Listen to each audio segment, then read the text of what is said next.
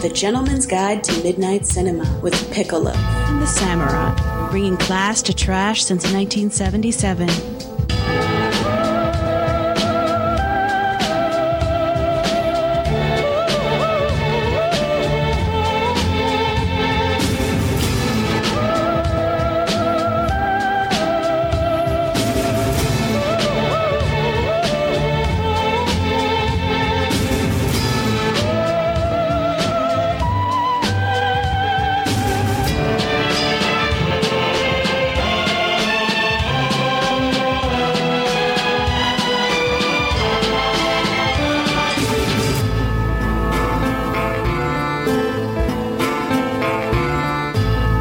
Everybody, welcome to another episode of the GGTMC. I am here with my good friend Piccolo. I'm feeding a baby and trying to do a podcast at the same time, so this should be interesting again. So here we go. We have an all South version of the GGTMC today. Yeah, exactly.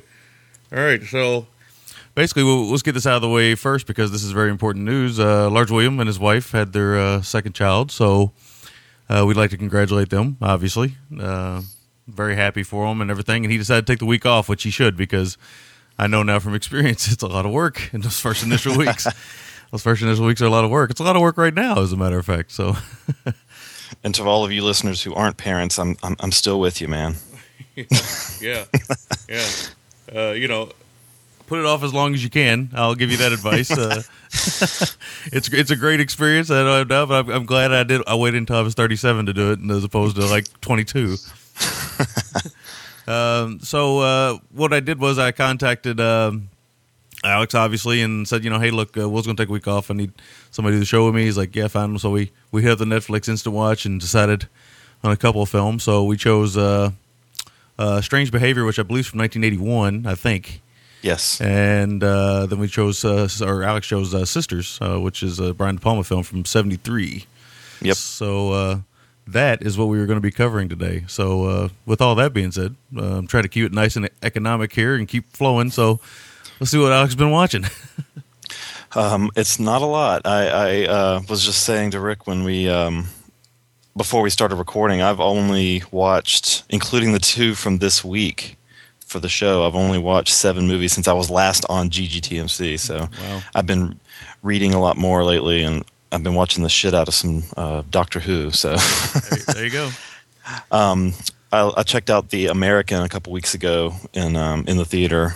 I've gotten a lot of split reactions on this one. Either it's been a love it or hate it kind of thing. I mean, I've had people come into the theater and say, "You guys got to get rid of this movie. It's terrible." And I really liked it. It's slow, but it was cool. I mean, it was. I thought it was really well done. I watched Turkish Rambo. Yeah, it's it's one of those films. I think it's more about the legend than the actual film itself. There's some definite funny moments, but there's some drag ass moments too. So yeah, that was the biggest problem with Turkish Star Wars. Is like the fun moments were fun, but there's so much stuff that would just drag and drag. I was like, yeah, I mean. They did a good job marketing it. The company that released the DVD, I can't remember their names offhand, but it's I don't know. Indonesian action movies are still my cup of tea for C grade and lower. Nice. I checked out Videodrome, and I'll talk a little bit more about that later with the review of Strange Behavior. But I had never seen this one before. I've been slowly going through Cronenberg's catalog, chronologically speaking. This one was awesome. I don't know why I'd missed this one. I guess it just came out at a time when I wouldn't have seen it. I was like 7 when it came out, and so probably not the best time to see a stomach vag. But and then because of watching Sisters, I watched 2 more De Palma films, Dressed to Kill, which was incredible, and Phantom of the Paradise, which I was kind of, I don't know. It was my 3rd movie in a row. I was kind of getting movied out. It's one I'm going to have to revisit. I didn't dislike it, but I wasn't in love with it. But I could see, with this film, I could see the comparisons to Rocky Horror. But I think the reason it might not be as, legendary is just because the truly camp moments were the performed things on the stage. Right. Whereas Rocky Horror, it's like the whole thing is like the stage show, and I think that might be. I think that just might be why the Rocky Horror kind of became lasting. Yeah. Yeah. Well, actually, I think also because Rocky Horror had more than a couple catchy tunes in it too. Yeah. That might be why. But no, I understand that totally. I consider it a masterpiece now, but the first time I watched it, I didn't even like it. I didn't dislike it, but it was like by the end of the movie, I was like, okay, I'm ready to go move on to something else. So yeah. I think I'm going to watch it again. Like I said, it wasn't. It'll be one of those kind of it'll be one of those kind of films. I guarantee you'll revisit every now and then, and I think you'll like it more probably each time. At least everybody I know who watches it usually has that same experience, because the first time I saw it, I thought this is kind of. I saw it like at a midnight showing. They showed it. They usually do like Rocky Horror midnight shows and stuff like that. Right. And I saw it at a midnight showing, and that was the first time I saw it. And the crowd was all into it and stuff and everything. You would think that I would be like all into it and stuff because it was that first time, but I didn't really care for it. And then several times later, I watched it on like Laserdisc of all fucking things, and ended up falling in love with it somehow. And now I consider it one of his best films, but. Yeah, I can totally see where people can be like meh the first time they see it, or just kind of like, yeah, it's pretty good. There's some really cool moments that I liked a lot. Like I said, the stage performances itself were really cool. I like the whole building the Frankenstein monster and all that. It was nice. So yeah. I'll have to come back to it. All right. So is that it? That was it. Wow, that was quick. Yep. Especially for me. Yeah. All right. Okay, I watched a few things. I watched Ruggiero Deodato's Phantom of Death. This is it's similar to Phantom of the Paradise, oddly. Michael York and Donald Pleasance are in the movie. It's basically a musician who ends up with a grown-up case of progeria, or whatever that disease is, where you age rapidly. Right. Yeah, I think that's what it's called. And Michael York has some really bad makeup, and it's really weird. It's a weird movie. And there's this really great scene where Donald Pleasance running through the streets of, I think it's Italy or England, going, "Bastard! You bastard!" And he just keeps saying it over and over and over again. That's worth watching. The rest of the movie is kind of boring. It's a little cheesy. It does have some good slasher deaths, and it's very gory because Deodato's doing it, so the blood is prevalent. But it's a little boring in spots too. So that's the unfortunate part. I watched Splice, which I thought was kind of average. I didn't really care for it much. Yeah, it was okay. Yeah, I wished somebody like Cronenberg would have done something like Splice. That would have been better. But I do admit there's some good scenes in it, though. There's some good stuff in there. Just I didn't really care for the movie that much. My friend has a hairless cat that looks exactly like that thing they were making. Disturbing. Hope he doesn't do stuff with the hairless cat like they did with the Thing. No. This fat thing's not nearly as sexy. I watched a revenge thriller that Brian out in Utah told me to check out called 7 Days. It's a French-Canadian film, kind of a revenge thriller type thing. It's on Netflix Instant Watch. It's pretty good, and I liked it quite a bit. It's a little brutal and a little rough, so if people aren't into... Some have called it torture porn, but it's not really torture porn. It's more of a revenge story about a father who loses his daughter to a child rapist and stuff. So it's pretty rough stuff. So if you can handle it, I think you'll dig it. But if you can't, it gets pretty rough, man. And as Brian said, I'll just say, all I got to say is a chain, and that's all I got to say. You see the movie, you'll see what I'm talking about. I watched My Son, What Have Ye Done?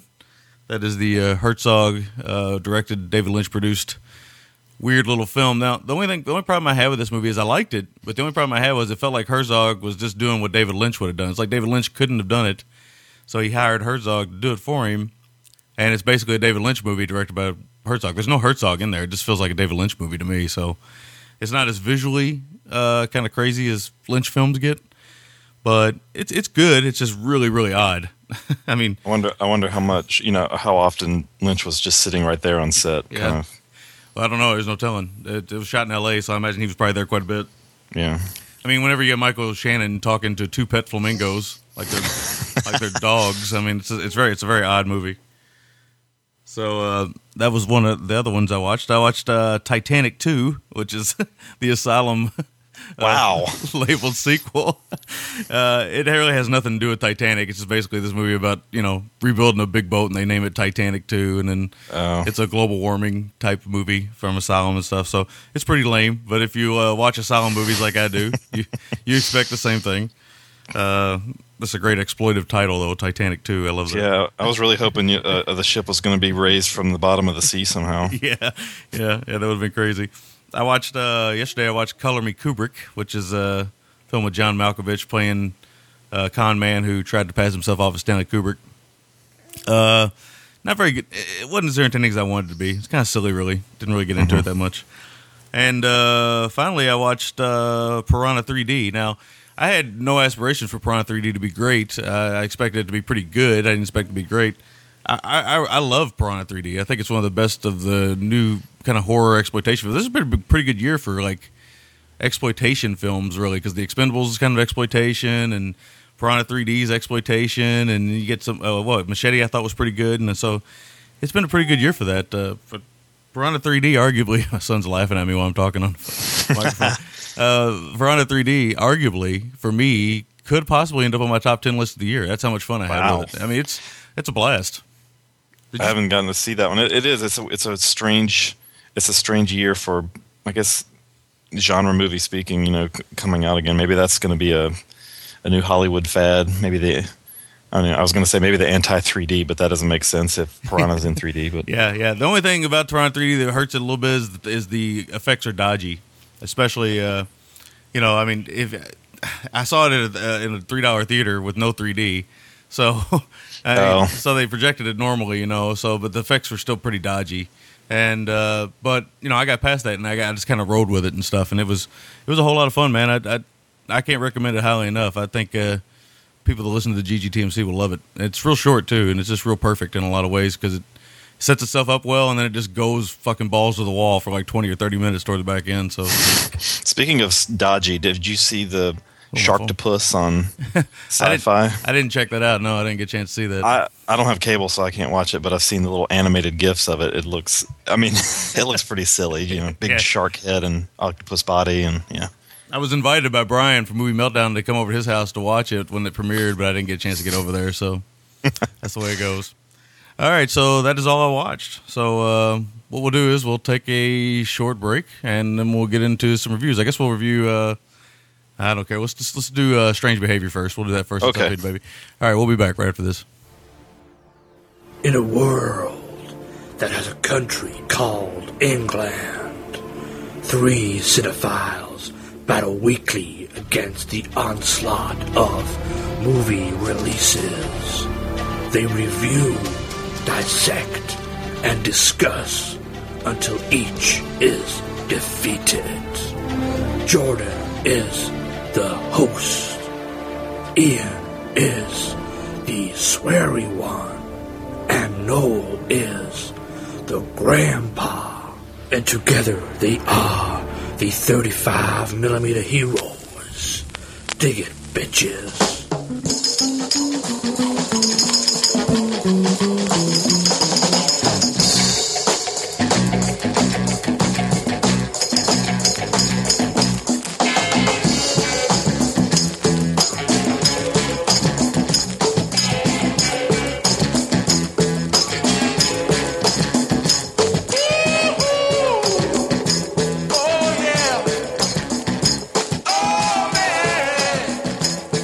We are back. That was a track for the Funky 16 Corners. I got 2 of those this week, so nice. That was one. I wish I could tell you the title of it, but no hands, no way to look. So this is the way it goes. I appreciate the track though from Larry. So very, very thankful.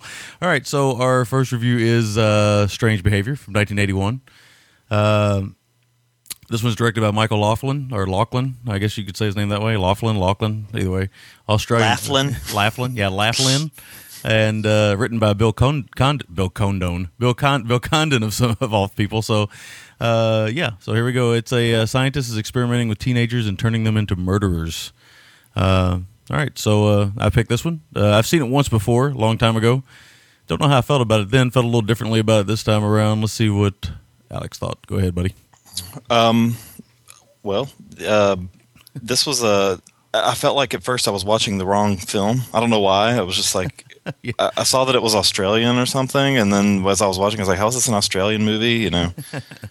Well, you can tell when they start trying to pass it off as America, small town America, you start to see semblances of where it's not very American looking. There's certain things that just seem very un-American about it. Oh, you have to. I totally missed whatever that was. So. Well, the one thing I can think of is that kid selling flowers on the side of the road. That was like. Oh yeah. You could just tell that wasn't America when he was pulling. There's like these certain kind of mile markers and stuff on the road, and I was like, that's not America. The film starts off with kind of like setting the tone for how everything's going to be. With the power goes off in the guy's house, and for some reason there's still a light on in their hallway, but this guy is like digging around. He gets a candle, and then he starts doing shadow puppets, but like a really bad bird shadow puppet on the wall. Yeah. I don't know. I don't even know what that was. It looked more like a face hugger from Alien than it did. God, it was so weird. And then like you see, I don't think I'm spoiling anything. It happens in the first minute, but you see the stabbing, but just via the shadow, and it's like it could have been a mannequin doing it. Yes, it was a very stiff shadow stabbing.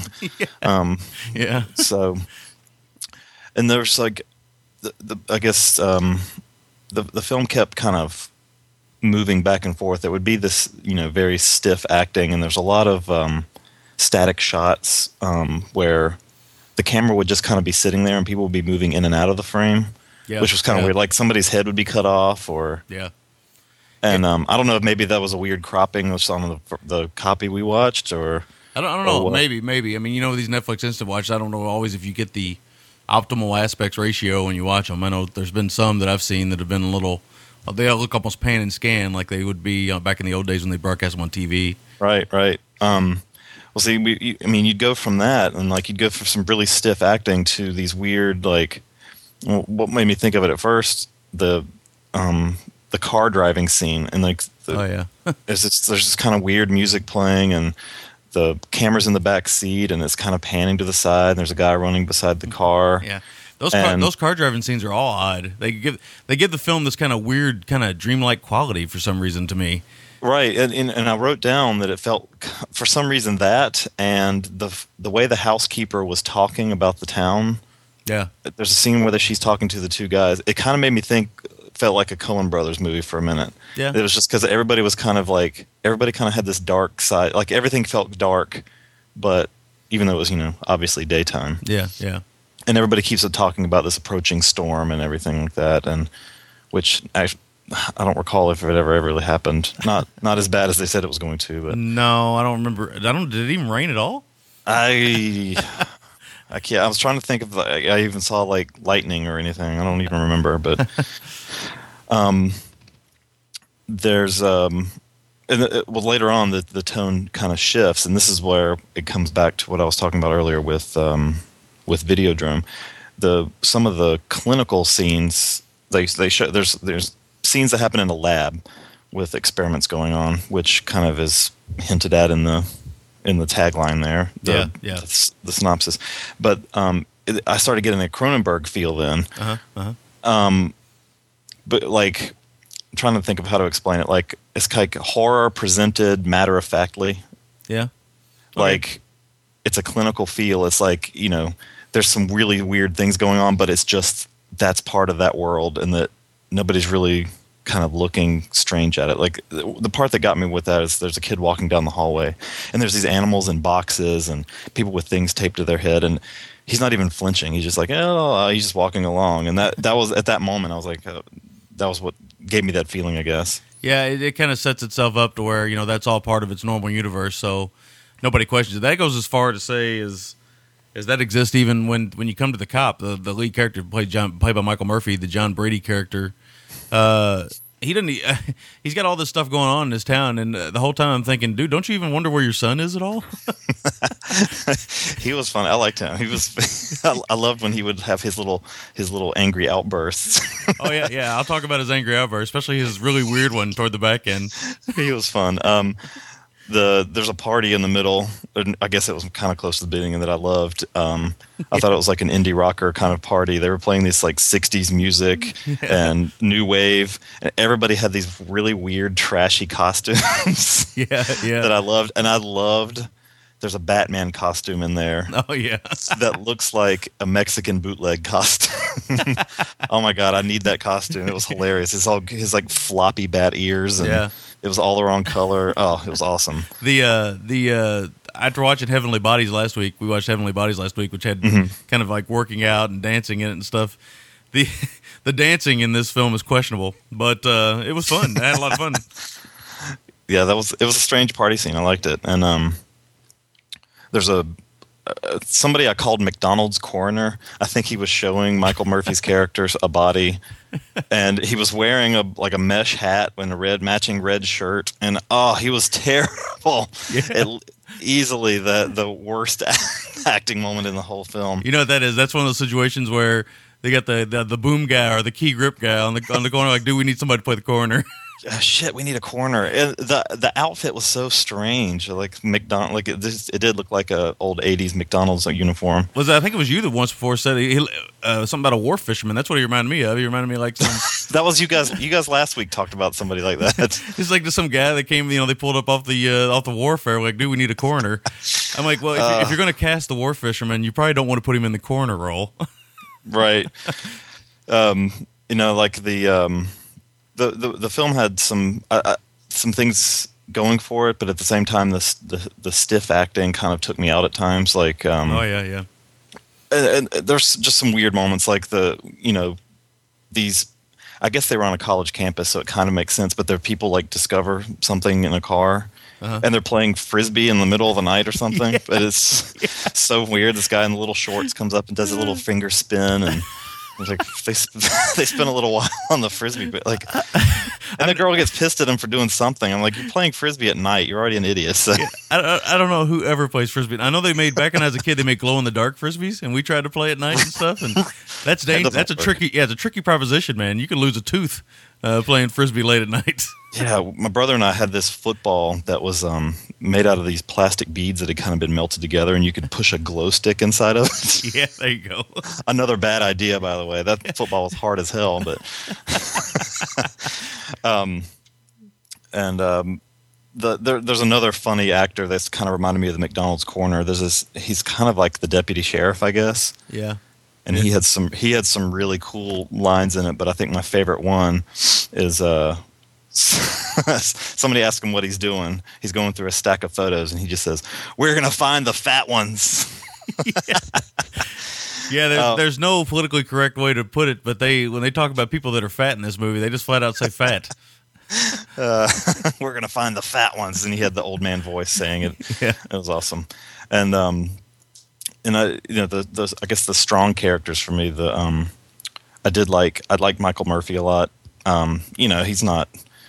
He stands out in the film. I don't know if he was fantastic or anything, but he stands out in the movie. I don't think he's great in the movie, but I think it's just that everybody else is kind of subpar, and so he kind of stands out a little bit more. Yeah, and then I liked the female doctor. I was really waiting for when she was going to take off her shirt. I don't know why. I just felt like it was going to happen. Yeah. And there was another scene. They showed a scarecrow, and it looked like the face of the scarecrow looked like a mix of Michael Myers and Leatherface. Yeah. And I was certain that thing was going to move. I don't know why. It would have had nothing to do with the movie, but it just looked like, I don't know if they built it specially for the movie. They just found it and they're like, "Oh, this thing looks creepy. Let's put this in there really quick." It's a weirdly gory, or not gory maybe, but it's kind of a weirdly kind of slasher kill for a movie where everybody else is basically just getting stabbed. Like, there's a lot of ankle and leg stabbing in this movie. Mm-hmm. Mm-hmm. And the other one I wanted to mention, the Dr. Lessange, I thought he was pretty cool. I mean, he was very dramatic, but the times that you see him on the monitor and such, I liked him for some reason. He was kind of creepy, and he had that old school like horror voice, like he was doing a Bela Lugosi impersonation or something. And his name means the blood. I looked that up. Oh, really? Sange is French for blood or gore.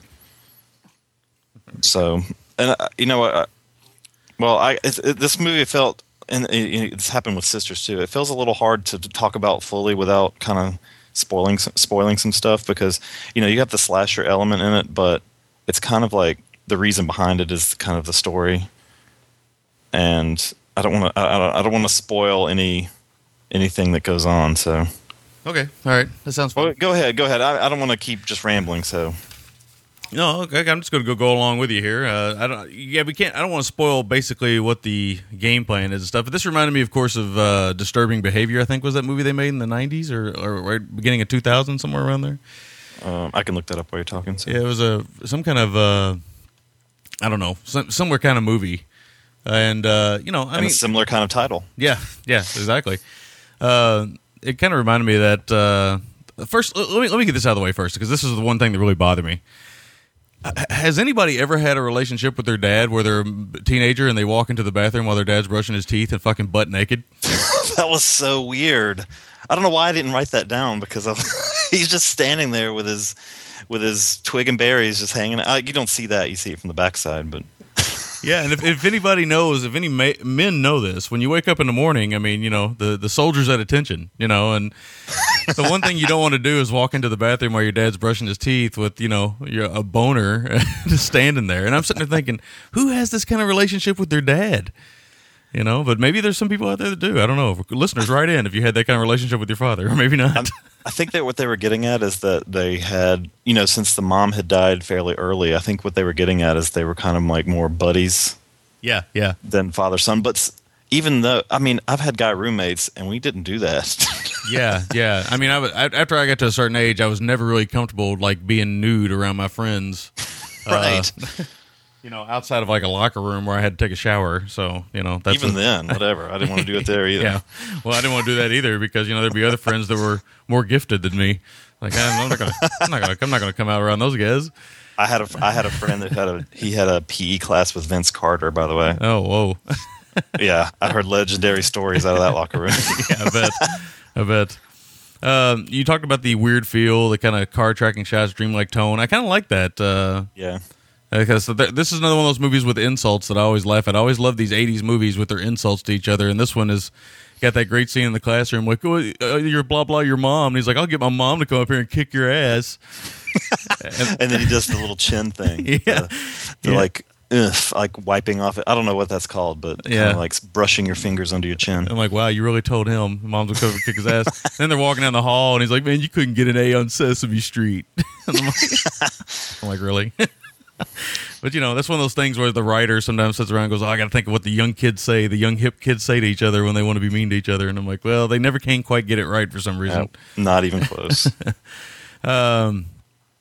There's one moment where you see them going to the campus, and I swore, man, that the guy that played Jimmy Olsen in the original Superman movie, his friend or whatever, because that's what I remember him from, is he played Jimmy Olsen. Oh yeah, I knew I recognized that guy. I didn't look him up. Yeah, I swear there was one moment where I thought he was going to get hit by a car, man.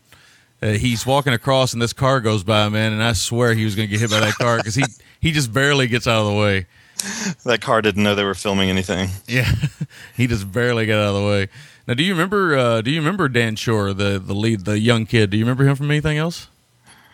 No. He was in Tron. You might remember him now if you think about it. Okay. Yeah. Yeah. Pete Brady. Yeah. Okay. Yeah, he was in Tron. You might remember that. So he didn't go into much better things. I mean, he ended up playing stuff in like Air Force One, like character actors and stuff. But there in the early 80s, he had a couple moments. But Tron is probably what he's most known for. How about the chicken example? Watching a chicken raise one leg and the other leg, that doesn't make suspense. I liked his little helmet, though. Yeah. Little helmet on the chicken there. It was kind of odd. Just a weird experience. But I did like that guy that played the doctor, Dr. Lasange. I'm looking him up right now. The baby's in the swinger right now, so I can look around. Let's see what else he's done, if he's done anything else. They spelled his name wrong on Internet Movie Database. Oh, he's been in a lot of stuff. He's been like he character actor in like Moulin Rouge. He's in Gods and Monsters. He's one of those character actors where I've seen his face before, but I couldn't tell you what in. But it looks like he's been in a lot of stuff. Oh yeah, he's in Special Squad TV show. Anyway, yeah. So he was fun. I liked him, especially toward the end of the film where he's a lot of fun. And then all of a sudden I'm watching this movie and Nurse Ratched shows up. Fucking Louise Fletcher shows up. I didn't even know she was. I forgot she was even in the movie. And she shows up and she plays the younger kind of replacement wife for the dad. And poor Louise Fletcher. She's a good actress, but I've never thought she's an attractive lady at all. And she looks. I think she looked a little older than she actually was. Yeah. Hey, she was supposed to play this kind of young, kind of replacement kind of character, but for the mom that passed away, but didn't quite work out that way. And there's a whole backstory involving the mom and Lessange and stuff. And I'm not giving stuff away. I mean, there's a whole bunch of stuff going on, but I don't get into all that. But she just seemed kind of weird in the film in some ways. The girl in the film, Dae Young, she was in quite a few movies that I like. One of my favorite movies she's actually in. She's in Rock and Roll High School. She played the Kate Rambeau character in Rock and Roll High School, and she was in a couple other movies. She played the waitress in Spaceballs. So she went from Rock and Roll High School. Running Man. Yeah, evidently. Yeah. I don't. She's one of those faces like I don't really remember her, but when you look through her list, you're like, okay, I've seen that. I wonder what she was in that. So now I have to believe that Michael Laughlin he had to have seen Halloween because there's some shots in here that are so reminiscent of Halloween. Yeah. There's one shot where they're tracking two characters. They come down to two characters and they talk about Sally Brown or something. They're like, hey, man, Sally Brown gets around. And then the other guy's like, dude, she's 13. And it was a pretty funny moment. Anyway, they kind of track to her house after that. They go to her house and kind of track into her house a little bit and track up, but she climbs out the window and stuff. And I have to believe that was completely reminiscent of Halloween in a lot of ways. Even the lighting looked like Halloween. So it was a good shot. There's some nice tracking shots. I mean, the car shots were weird, but they added a nice quality somehow to the film.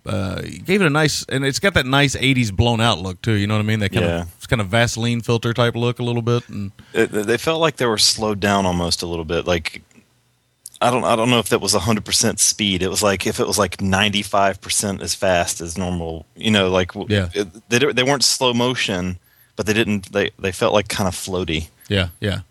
Now Laughlin, he didn't do a whole lot, but he did help produce Two Lane Blacktop. I do know that. I know his name from that, but that's all I know him from. Other than that, it's like he did Strange Invaders, which I don't even know if I ever saw that. Did I see that? He did a movie called Strange Behavior and a movie called Strange Invaders, which looks like something that we would watch at some point. Yeah, it's got a midnight, one of those MGM midnight movie release DVDs, I think. It's got a hell of a cast to it too. Jesus, it's like almost everybody in this movie's in that movie too. They probably filmed those at the same time. Yeah, I wonder if it's like a sequel or something. I'm gonna have to check it out. I don't think I've ever seen Strange Invaders. Oddly enough, I haven't. It's one of those ones where I don't know if I've ever seen it. The doctor, yeah, she was in. I remember her in Inner Space, Joe Dante's movie. She played a doctor in that too, and she played. If I remember correctly, I think she played Dr. Kanker, which I always thought was a funny name, Dr. Kanker. So, but she always plays doctors, man. She was in. I'm looking through her filmography here. She was in Brian De Palma's The Fury as well, and played a doctor in that. So there's a little tie into the show there. I don't know if you've ever seen The Fury. It's pretty good. You think you probably like it? I haven't. Like I said, Scarface was my earliest De Palma that I had ever seen. So nice. But she's got quite a filmography. She's got quite a bit of genre stuff in her filmography. Some good stuff in there too, and so definitely check her out. I believe you want to see her nude. You might want to see one of her Ken Russell films or something like that. Not that I wanted to. I was just expecting it to happen for some reason. Yeah, I don't know why. It's like I was in that 80s movie frame of mind, I guess. Yeah, that's possible. Let's see here. A couple more notes. Waldo doesn't even need a door for his car, which I thought was interesting. That was... Why did it have a door on the other side? I don't even know, man. It's obviously was shot. Not to be biased or anything, but obviously it was shot in Australia because we all know the Australians in their cars. They from the Mad Max movies, nobody has doors, nobody has anything. So. It just needed a rusty stack coming through the hood of the car. Yeah. So very interesting. The detective from Chicago, he's got some pretty great lines in the film too. He comes in, he's telling his story about, he's giving you a background of his character, and he's kind of talking about those kind of nurse murders that Richard Speck did, I believe, in Chicago. But it's kind of exactly not like those murders. It's just kind of the basic story, but he's telling a story about it, like workman stories. Like people get together and they're like, "Oh yeah, today I had to do this and blah blah blah." And he's saying at one point he goes, "A little ass over here, a little tit over there." And I'm like, "What the hell? Did he just say that?" I had to rewind it to make sure I heard that right. he would just kind of wander into their office. He never knocked on the door or anything. Yeah, it's kind of nonchalant. It's really odd. I feel like they shot all of those office scenes like in one day. Why wouldn't you know what I was just thinking? If it was I think it was supposed to be set in Ohio. Why would a detective from Chicago be coming to help out with a? Did they ever say? Because I remember seeing an Ohio State plaque on the wall, and I just assumed it was Ohio for some reason, but maybe it wasn't. I don't even know if they ever actually said where it was because I don't remember them ever saying it. Because I remember thinking this was shot in Australia. I knew that for a fact, but I never once got an idea that what middle town America they were trying to portray it as because they never really said anything. You might hear my son talking in the background. Sometimes when I talk, he likes to talk to me, so you might hear him occasionally yell and scream at me. The deputy sheriff, you're talking about that old guy, right? The skinny guy. No, well, the Chicago detective you were just talking about, because he would just walk in. Yeah. But then I was like, I was just thinking, if this took place in Ohio, why would a Chicago detective be coming to help with the case? So. Yeah, exactly. It's this odd. I don't know why they called him. Maybe they were trying. I think they were actually. You know what? I think at one point they were trying to portray it as like Middle America, Illinois. Okay, I didn't know because I just remember the Ohio State plaque, and maybe that's just what made me think it took place in Ohio. Yeah, it might have been Illinois they were trying to portray it as. I can't remember exactly, but yeah. The housekeeper sequence is pretty good. That scene with the housekeeper comes in, she's going to talk to she's going to fix the boys some food and stuff, and that was pretty good. Yeah, that was what what I was mentioning. That was when it gave me the Coen feel. Just everybody seemed like darker than what they were portraying on the outside, and the way they would treat her was pretty funny. And they were just had his feet up on the table and throwing shit on the floor. I mean, like, oh, you're the housekeeper, you'll clean it up. Yeah. And then she didn't, of course. Yeah. Well, But yeah, there's a great scene. That's a great scene where she's describing the girl as brown hair, kind of fat, large, and everybody at that point calls her a fat girl. But it's a good scene. There's some good tracking shots in it. Although it's weird because it starts out as a scene of kind of lightheartedness. She's kind of like walking around smiling because she's acting like she's playing hide and seek with this little boy. Sorry, I totally thought you were talking about the earlier. Okay, yeah. I was off. I forgot this. I didn't know you were talking about this particular. Okay. Oh yeah. Sorry. I don't know. Is it? I wonder if it's the same housekeeper. Now that I think about it, do you think it's the same one? I can't remember. I don't think it was because she was looking for a younger kid. It seemed like. Yeah. And when she discovered something, her description of that something sounded like that thing didn't belong where she was. If that makes sense. Yeah. But it was a weird scene anyway because at the beginning she started walking around. She's acting like it's a big game and stuff, and then she's walking around doing all this stuff, and she's kind of smiling and stuff. And there's this weird smile on her face, and I was like, this is kind of a weird scene altogether. But it really stands out in the movie as a lot of fun and stuff. I was just looking through the trivia for this film on the IMDb. It says Koski turned down the role of Dr. Lessange. Can you imagine? That would have been a good one. Yeah, nice. But yeah, the back end of the film is just weird because Michael Murphy gets upset now, and now all of a sudden he's going to get the female doctor, and he starts taunting her with like sexual threats. He's like, "This time I'm going to give you the big one," and I'm like, "What? Where'd this come from? Why all of a sudden is he getting all sexual with her?" So Michael Murphy kind of comes off as like this normal everyday Joe who does his job and raises his child and gave up a lot to raise his boy and everything and lost his wife. And then all of a sudden he starts running around with a shotgun, threatening the female doctor sexually. He does, and his glasses are not tough at all. No. Not that he doesn't look like, not that he looks like the toughest guy ever, but those giant spectacles on his face did not lend to the vigilante feel. That was really weird. It's like, most people in the back end of a movie, in the back end of your action movie, or when your scene is ending or your movie's ending and stuff, you get dressed up, like Rambo. You put the headband on, you do all this stuff. This guy throws on a pair of glasses that Clark Kent would be impressed by.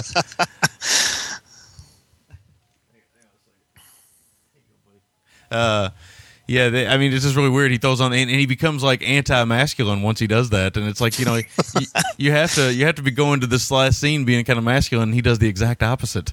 Yeah, so it was kind of weird, weird experience. But I don't really have many more notes on the film. If there's anything else you want to talk about it. No, we can move. We can go ahead and grade it. All right, go ahead. let's see what you got. Well, for the MVT, I wanted to go with the clinical feel that I got from kind of the midpoint, but it didn't hold long enough for me. Okay. So I went with Michael Murphy, which might be an obvious choice. He was the strongest actor. He wasn't necessarily the most entertaining because there were some entertainingly bad stuff, like pieces, but he was funny, especially like we talked about putting the glasses on and stuff. And he was another one of those actors in this movie that you're going to see, and if you're not familiar with his name, you're going to recognize his face. But I thought he was definitely solid. Mm-hmm. Make or Break, that first lab scene that I talked about, with the boy, that young kid pedaling the bike and animals in boxes. It's kind of understated, creepy. There was this like low key, eerie music, and I thought that was cool. Like that kind of like made the movie for me. Like, it wasn't my favorite movie ever. I mean, it was solid. I liked it. I gave it a 6.25 out of 10. It was like I said, I didn't dislike it. There were some moments that dragged for me, but all in all, it was solid. It was a better idea than I think execution. Okay, there's some stuff that you can giggle at with how strange the decisions are to have it done, and then. But I think it's a cool idea. So. Yeah, I think its biggest problem is it's a little slow, and I've seen some people who've watched it since it's been on Netflix Instant Watch. Hey, this movie was produced by David Hemmings, of all people, who starred in Dario Argento's Deep Red. So weird. It's oh no, sorry, that was the other movie. Weird. There's another name I wrote down that he sounded familiar to. It's a little slow. So I don't know if everybody would get into it at all. I mean, if you get into it, it's pretty okay. But I agree with you. My score is going to be exactly the same, actually. My MVT is going to be the cinematography, which I was looking through while you were talking there. What else this guy shot? And I'm looking through here, and he shot a lot of basically exploitation movies like Blazing Stewardesses and Black Samurai and Delinquent Schoolgirls, and so you wouldn't think that he'd shoot this. I think the movie looks really good. I mean, it looks really good. Yeah. That's the one thing you can say about it. And so he got really good. He didn't shoot much more after this. Shot Strange Invaders, oddly enough. The sequel. Well, the only thing I would say, there's those weird shots where people are kind of get cut off. Like, I didn't understand. Like, especially in The Office, when you said it seemed like they filmed it in one day. Yeah. It would have a fixed shot of somebody sitting at the desk, and then like some guy would walk in and kind of see half his back, and that was a curious decision, I think. But other than that, I have to believe that it was probably on purpose. I don't know, but it might have just been the aspect ratio of the film we watched too. So right. But I'll give it to the cinematography. Make or Break is the housekeeper scene for me. That was a lot of fun. I did like the scene with the stalking Tor Johnson mask. The Tor Johnson mask coming through the woods was a lot of fun too. So. yeah, that was cool. Yeah, I like those too. Yeah, so it was a little bit of fun. As always, when they do movies, whenever there's a swimming pool around, like I always say, whenever there's a swimming pool around, somebody's got to fall in it. So it's like nobody in movies sees swimming pools. I mean, Jesus. I mean, I don't know how dark it's got to be to see a swimming pool, but I guess it's got to be pretty damn dark. I don't know who builds a swimming pool out in the middle of nowhere, but anyway, my score is exactly the same, a 6.25. It's good. It's not great. It's a good time waster, I guess. The important thing is, I guess, it's not long, so it kind of flows pretty good. It's a little slow, but I kind of had fun with it. There's a lot of logical or illogical stuff going on in the movie, and you could make fun of it all day long. But as a simple little time-wasting horror movie, it's kind of fun. So, yep. All right, so that is our review of Strange Behavior. We're going to take a short break, come back, and talk about Brian De Palma's Sisters. We'll be back right after this. Are you looking for a way to connect with people who like the things that you like? Whether it's music, movies, TV, or whatever you're into, head on over to the Palaver.com forums. Yes, but forums and message boards are elitist and archaic. Well, yeah, maybe if you're an asshole. Palaver.com is home to all your favorite podcasts. So why not head over there now? Start talking about all the things you want to talk about. That's Palaver.com. Palavr.com. Woo woo!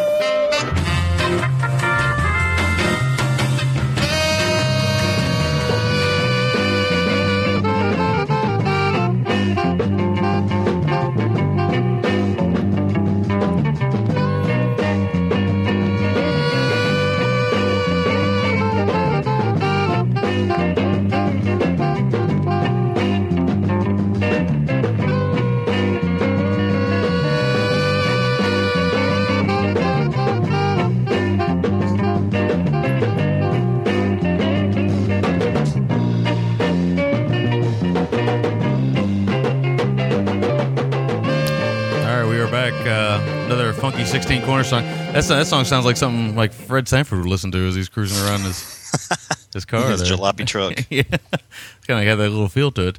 All right, so our second film is Sisters from 1973. I'll let you synopsize, and we'll get talking about this one. All right, it's kind of a crappy synopsis here on Internet Movie Database, but this is a 1973 Brian De Palma. I know this isn't his first, but definitely an early feature for him. Yeah.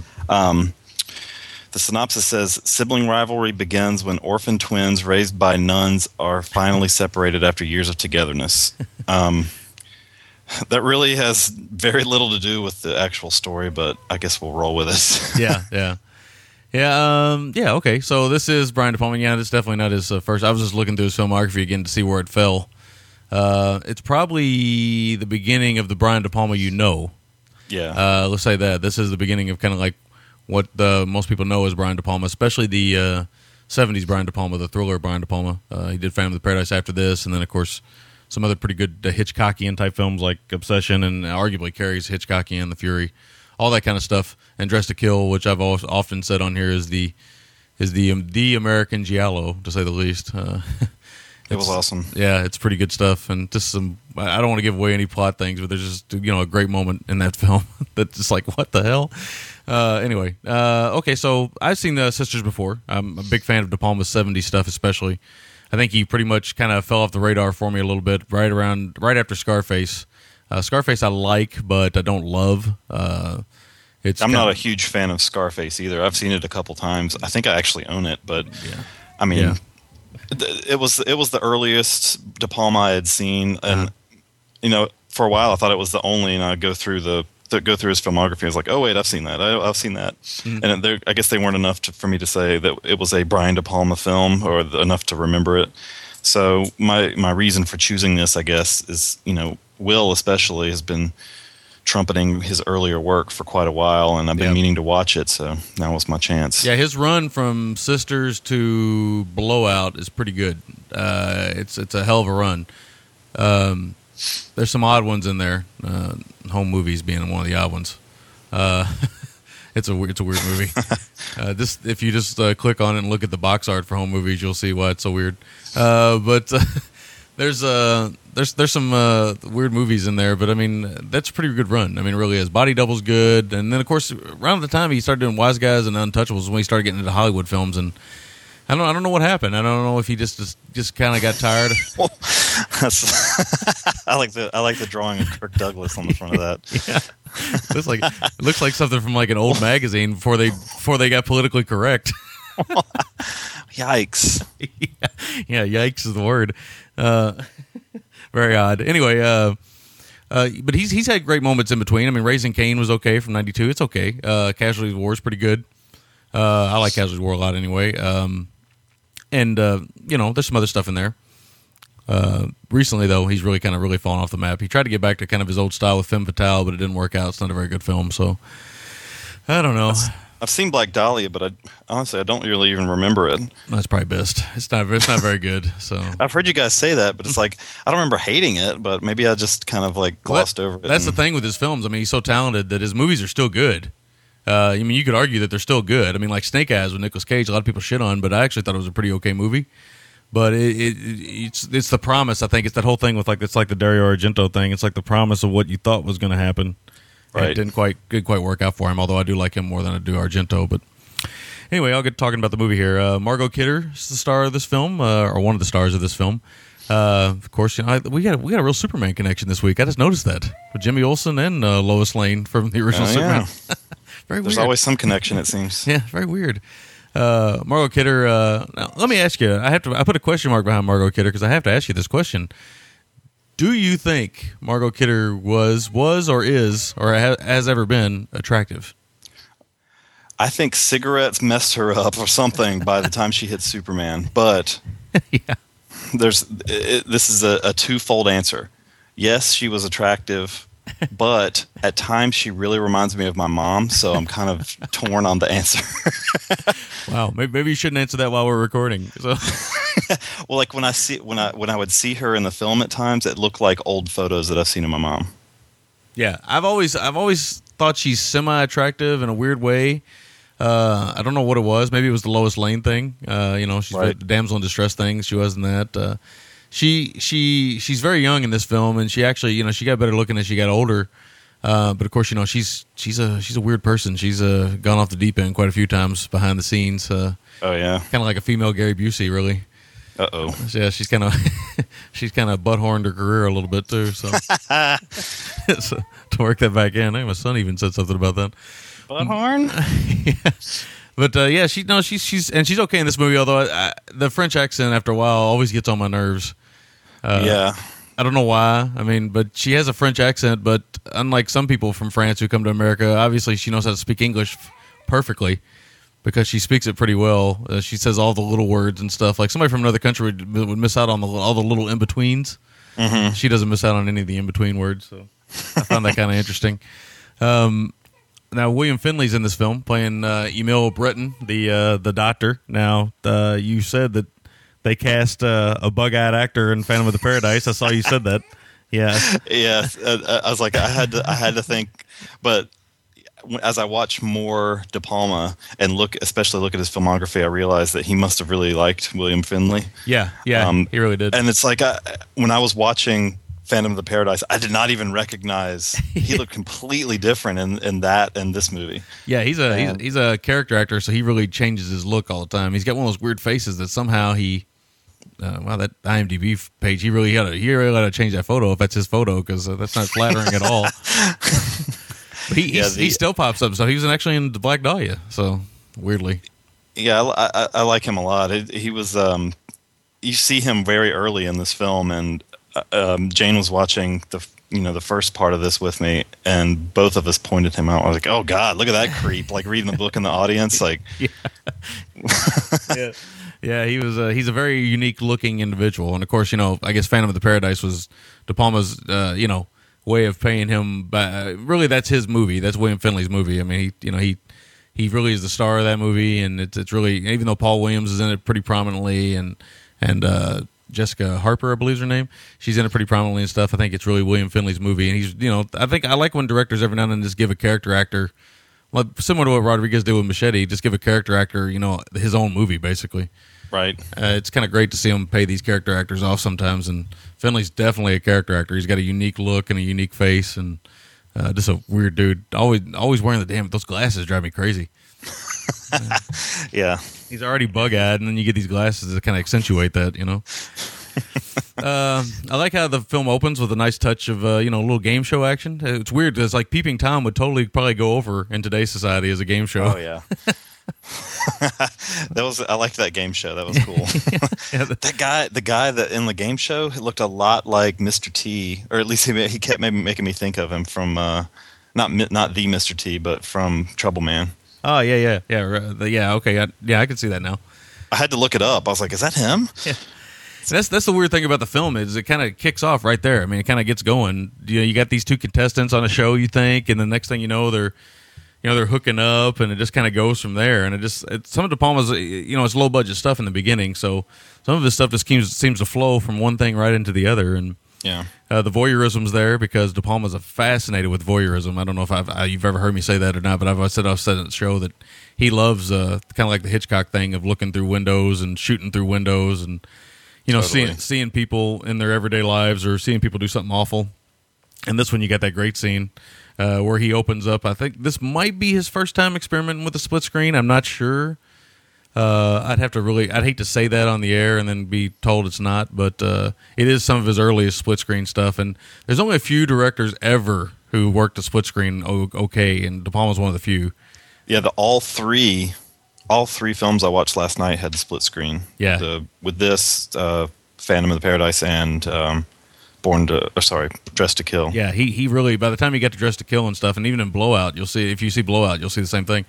He really started to perfect it, but this one is pretty good. It's pretty good in this one too. I mean, I like how I don't know if he just liked the way it worked, or I often wonder if that was an editing nightmare because I don't see him having video assist back in the early 70s. So I have to think. I can imagine, like, especially trying, like, making sure you don't catch the other camera in the. In the previous shot. I think you may have seen it once in Phantom of the Paradise, but like eventually I was looking. I was like, okay, I'm going to find this camera because it had to have passed at some point. Yeah. But it's pretty great because it kind of adds to that voyeurism feel. It almost feels like you're in on it. You know, I mean, you're almost in on. You know how the other character sees things, and you know you just feel like you're all in on everything that's going on. So it adds a nice quality to it. But it's really a convention of the '70s cinema because I've only seen a few directors work it now, and the best example I can think of is Roger Avery in The Rules of Attraction. He used it pretty well at one point. That was one with Aaron Eckhart. I don't know if he's in that or not.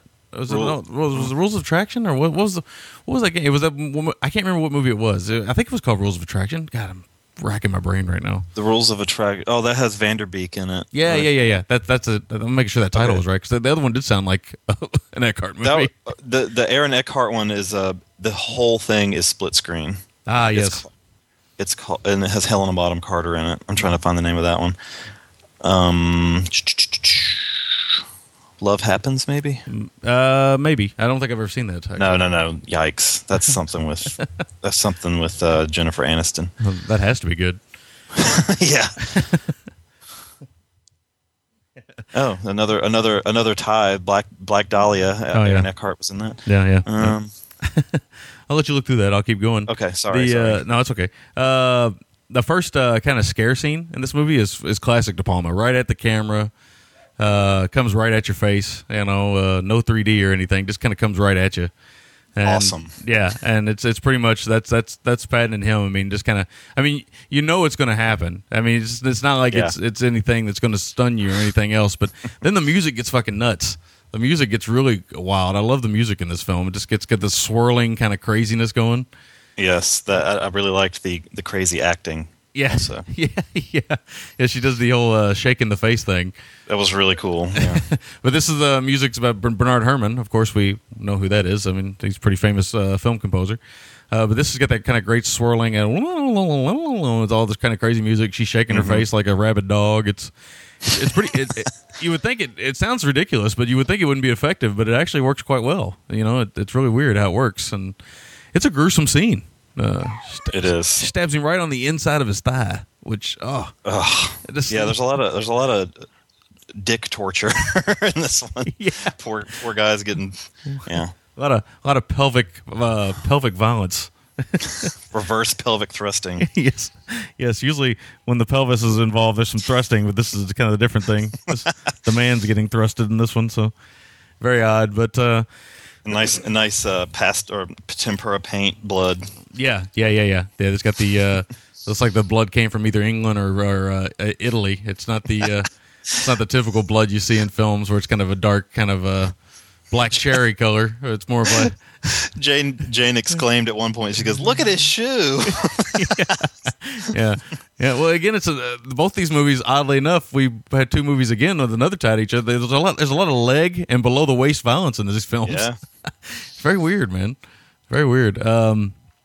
Let's see here. Let me go thing. De Palma also uses the color red, not just the blood, but he uses the color red really well. Hey, that apartment hallway with the red. Yes, I noticed that, especially when the split screen and the inside of the apartment is stark white. Yeah, and so there's a very nice contrast when an escape is being made, I guess. Yeah. I'm trying to think of how to put that, but deep red. So. Yeah, he uses that red really well. Him and Argento both were very similar in a lot of ways in the 70s in the way they used red and stuff, and it's really a color that most like filmmakers avoid nowadays. That bright kind of really striking red. So I remember Kubrick using it really well in the bathroom scene in The Shining too. So red can be a really kind of a rough color if you don't know how to use it right. I don't want to talk about that really. It might give away too much. I did like the black and white kind of revelation scene. I like that shot. I like when they shoot these old videos and these old movies, they do nowadays, like when characters go back and watch a video, stuff looks like video. But back then, of course, obviously they shot stuff on film, not on video. And so everything looks like a production instead of an actual video. You get like the silent movie treatment almost. Yeah, everything seems kind of weird. Like they had to hire a cinematographer and everything. It seems like and I talk about this quite often on the show, that all of De Palma's early work kind of, it all kind of builds to where he would eventually get to with Dress to Kill and Blowout. Those are probably my two favorite De Palma films. Those two films and Carrie. Carrie, really his masterpieces, I think, are Carrie. Well, I love Phantom of the Paradise, but I love it for different reasons. But I've been saying all morning that Scarface was the earliest, and Carrie is obviously the earliest one that I'd seen. Yeah, sorry, I've seen Carrie more than once. So. yeah. Carrie. Oh fuck! What am I trying to say here? Carrie, Dress to Kill, and Blowout. That's like the De Palma trilogy to me. So. If anybody really wants to get into De Palma, there's some really great stuff. But there's some fun stuff too, and like The Fury. The Fury's got some great stuff in it, and there's some other really good stuff. I mean, I could talk about De Palma all day, but I don't want to spend all morning talking about him. But I do like that he gets into the grotesque here. And I won't give away anything because I'm afraid it's a plot point. But I mean, he talks about some stuff here that Cronenberg would be interested in, and some things like that. And there's that one great scene where she's having flashbacks and stuff that just goes into another world. It's almost Fellini-esque in some way. He gets into this really weird world of kind of surreal imagery and people with issues. Let's just say that. Right. It just gets really odd all of a sudden. But that's all my notes on Sisters. Let's hear what you got to say. Okay.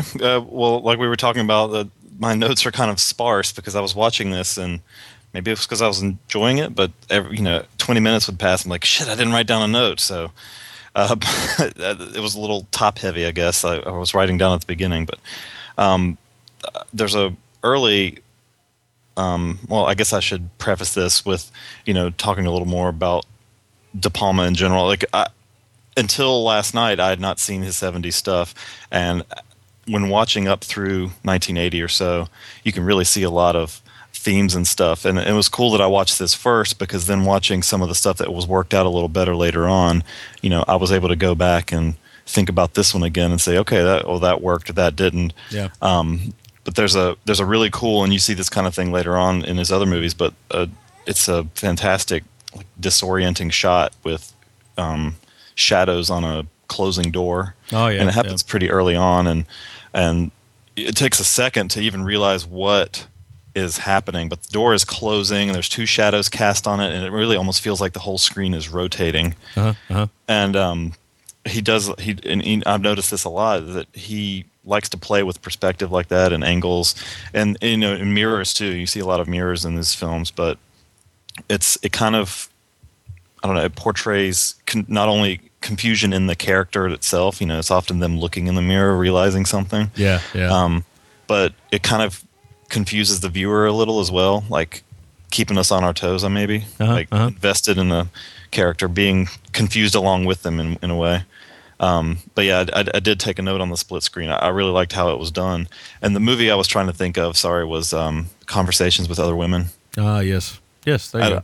That was a cool one. That split screen's a little different because it's, mostly the same thing happening on both sides of the screen, just obviously filmed at two different times. But with this, it was cool with, the logistics of trying to get it all work together was kind of making my head hurt, but that's why I'm not a director. Yeah.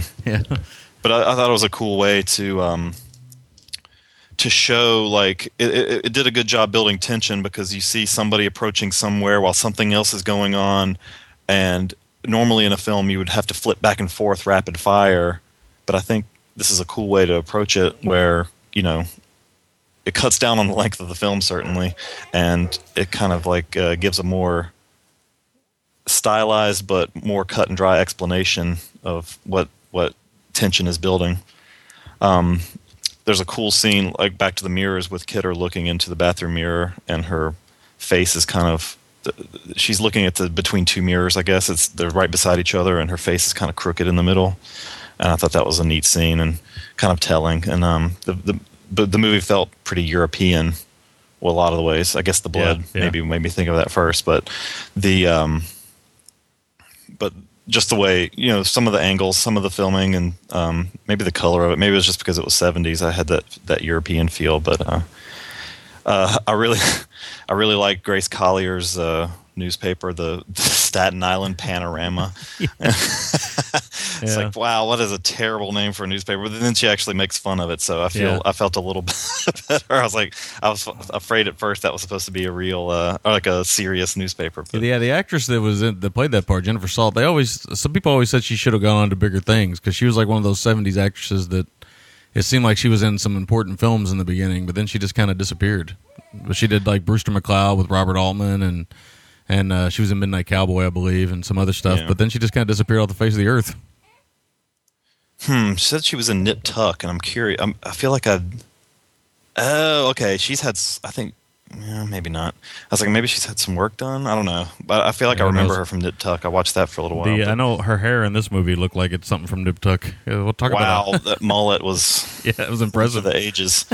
and Jane commented on her 5 o'clock mustache shadow. So yeah. And what's that scene where she's running in her nightgown? That nightgown leaves little to the imagination. Oh, there's some good leaving little to the imagination with Kidder also. There's some good nice for fans of fuller women. This is it for you. I mean, Kidder's skinny, but she's got the goods. So yep.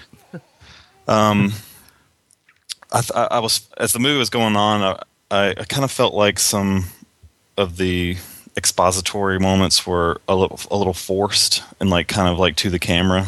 Like they kind of went on a little long, and I'm having trouble thinking of a specific example, but there's just a few times where the story needed to move, and to do so they had somebody explaining something for a long time. Yeah. They. I mean, it's obvious it's a early film for right. And he wrote some of it too. I think he wrote it with somebody, but you can tell that at some point they feel like we've got this all set up. Now we got to explain it. It is. I really like the scene. I guess the black and white scene was kind of like that. Like it for There goes the microphone. That's fine. I like the black and white scene. It was cool, like working it into this whole like kind of like weird trancey hypnosis kind of thing. But then it kind of like eventually you're like, okay, this has been going on for a good 5 minutes. I get it already, kind of thing. Yeah. Like I was saying earlier, with the William Finley thing, I didn't even know who he was at first. Yeah. And seeing him right at the beginning of the film, it's obvious that he's gonna have something to do. Yeah. Just he looks so much different. This is during the game show, and he's sitting in the audience reading a book when everybody's applauding. You're like, okay, that guy's gonna be up to something. Yeah. And he looks strange. I think I wrote down he looks like a child molester, John Waters. Yeah, he's he's just a weird looking dude. I mean, he's that kind of guy that you see him and you're like, I don't want to go anywhere near that guy. Yeah. And I don't know. I really liked what he did. He was fabulously quirky, I guess. But yeah, that scene where he slips and falls, man, it looks like he really took a hard spill. Yeah, I feel like that happened in something else too. I know that somebody else slips and falls in that movie, but I feel like it happened again in another one I watched last night, like a slipping and falling. I was like, maybe De Palma likes that too, like that as a plot device. Yeah, well, it might be. Actually, it seems like there might be a slip and a fall in Dressed to Kill. Maybe I'm trying to rack my brain to remember movie scenes in it, but there might be. I can't remember. Everything kind of got pushed together last night, but with the end of the movie, I'm not going to spoil anything, but I wasn't sure how to feel about the ending. Like, I get what he was doing, but I don't understand the point of it. Yeah, I don't understand the ending either. I mean, it's De Palma's. He's kind of known as not the. Well, I don't know if he's known, but I've always kind of thought he has trouble ending his movies. Sometimes, this one, I kind of felt like he didn't really know where to go, and so he just kind of he's kind of left it like it was and let everybody just kind of go with it. So yeah, I remember looking at the time frame on the Netflix Instant Watch while I was watching it. I was like, okay, I got 5 minutes left, and I felt like there was so much more that because I hadn't seen this in forever. I haven't seen this since like back in the videotape days. Okay, and I felt like, oh man, there's so much more they still got to talk about, and there's like 5 minutes left. I'm like, man, they're gonna have to really cram some shit in here really quick. And they try to cram some scenes in. There's another scene with Collier and at her mom's house, and I guess she's in her teenage room she grew up in because she's got all kinds of heartthrob pictures on the walls. And yeah, I saw some Beatles, but I was really wondering who the one right next to her was. It looked familiar. But. I don't know, kind of weird, but and that detective's interviewing her and stuff, and then I'm like, well, there's only 2 minutes left now. What's going on? And then all of a sudden the ending pops up. I'm like, oh yeah. I was like, I remember the ending to this now because I totally forgotten about the ending. I totally forgotten how it ended because it ends. it's abrupt, and at the same time, I guess it helps you. I guess you can take it how you want to take it. I guess it's kind of it's kind of like a Hitchcock ending almost. Yeah. Like it's like, you know, I was really afraid it was going to say the end and then the question mark was going to appear. I don't know why, but yeah. Well, that's what you feel like. That's what you feel like. That's what it still gives you that feeling when you walk away from the movie. Yeah, and it didn't need to. That was the point. Yeah, so. yeah. But that's all I have. I don't want to keep harping on. So, all right, I'll go over MVT's make or breaks. My MVT, or my make or break, I should say, for that is that first scare scene. That's pretty intense. There's some good scenes in here all throughout, but that first one is really, really, really great. The old school horror type stuff. I just love it, especially with a knife to the cheek. Brutal. Not the ass cheek either. This one goes right in the cheek, man. It's fucking brutal. Which I loved. I love how it's all set up and stuff by the fact that she won cutlery on the game show. I love that, man. I thought it was great. I was like, I'm sitting there watching, and I'm like, yes, as a movie fan, as I've gotten older, I love that how he sets stuff up. But as a younger person, I remember thinking, oh, that was really neat how he set that up. But now as an older person who's seen a lot of movies, I think, yeah, he had it set up from the get-go. So it was pretty cool. My MVT is going to be De Palma. I don't know really who else I could go with in this, but Margot Kidder's accent got on my nerves, although I did like her in the movie. Yeah. And Jennifer Salt's pretty good, too, in the movie. Charles Durning's fun in a sleazy role. And De Palma loves the sleazy private eyes. He loves these kind of sleazy characters, the background characters. He loves that for some reason. I really liked, which he wasn't a private detective, but Dennis Franz in Dressed to Kill. Oh, yeah. Such a slime, but he was awesome. Oh, you'll like him in Blowout, too. If you see Blowout, Dennis Franz is in that, too, and I think he plays a private eye in that, and he's a fucking scumbag. but he's great, too. And, yes, Kidder was really good. I liked her a lot with acting nuts. The French accent got a little old, but... Yeah, that was the problem. And I had fun with William Finley, too, but I just felt like he was kind of, in a weird way, he was kind of dialed back, even though he was kind of over the top in some ways, too. And he takes some pelvic pain big time. Just awful stuff. But that first scare scene would be my make or break. My score for the film, I'll give this a 7.25. It's not a great De Palma, but it's a very good De Palma. And it's only about an hour and a half long, so it's a lot of fun. Netflix is to watch. Yeah, I don't think you can go wrong. I think it's pretty entertaining for that. Yep. Well, my MVT is actually William Finley. Nice. I liked him enough. I thought it set a cool, I don't know, it made the movie creepier than it would have been otherwise. And I know that they focused on him intentionally. I mean, he has his hair, ridiculously slicked back, and his glasses making his eyes bug out. And I liked what his character was, and I liked the flourishes that he brought to it. And seeing his work later on, well, just a little bit later on, kind of when I went back and watched and then thinking about this, I was like, okay, yeah, he was pretty cool. So my make or break is also the that early scene, the attack. It was powerful. It was, it's like, even though you kind of see it coming, it's still kind of shocking. It keeps going. And it was enough. It was enough to, make me invested in the rest of the movie. Yeah. My score originally said a 7.75, but after seeing Dressed to Kill, I couldn't help but compare De Palma's work, so I moved it down to also a 7.25 out of 10. Okay. All right. It's good. It's not fantastic. You will find some better work soon to come in his career, but especially if it's instant, you can't go wrong with this one. Yeah. 7.25 out of 10. So. All right, so that is our review of Sisters. We're going to take a break and come back with a little bit of listener feedback. We'll be back right after this. This is Rach on Film from the Girls on Film Radio. Are you tired of all those vegetarian or vegan podcasts? We just listened to what the Gentleman's Guide to Midnight Cinema had to say about the Girls on Film Radio. A lot of good meat in there. There was a lot of good meat in there that the girls talked about. You guys got a lot of nice meat over there at the podcast. Yeah.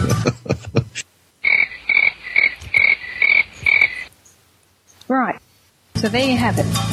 The meaty film discussion by meaty women. Listen to Girls on Film Radio. girlsonfilm.podomatic.com.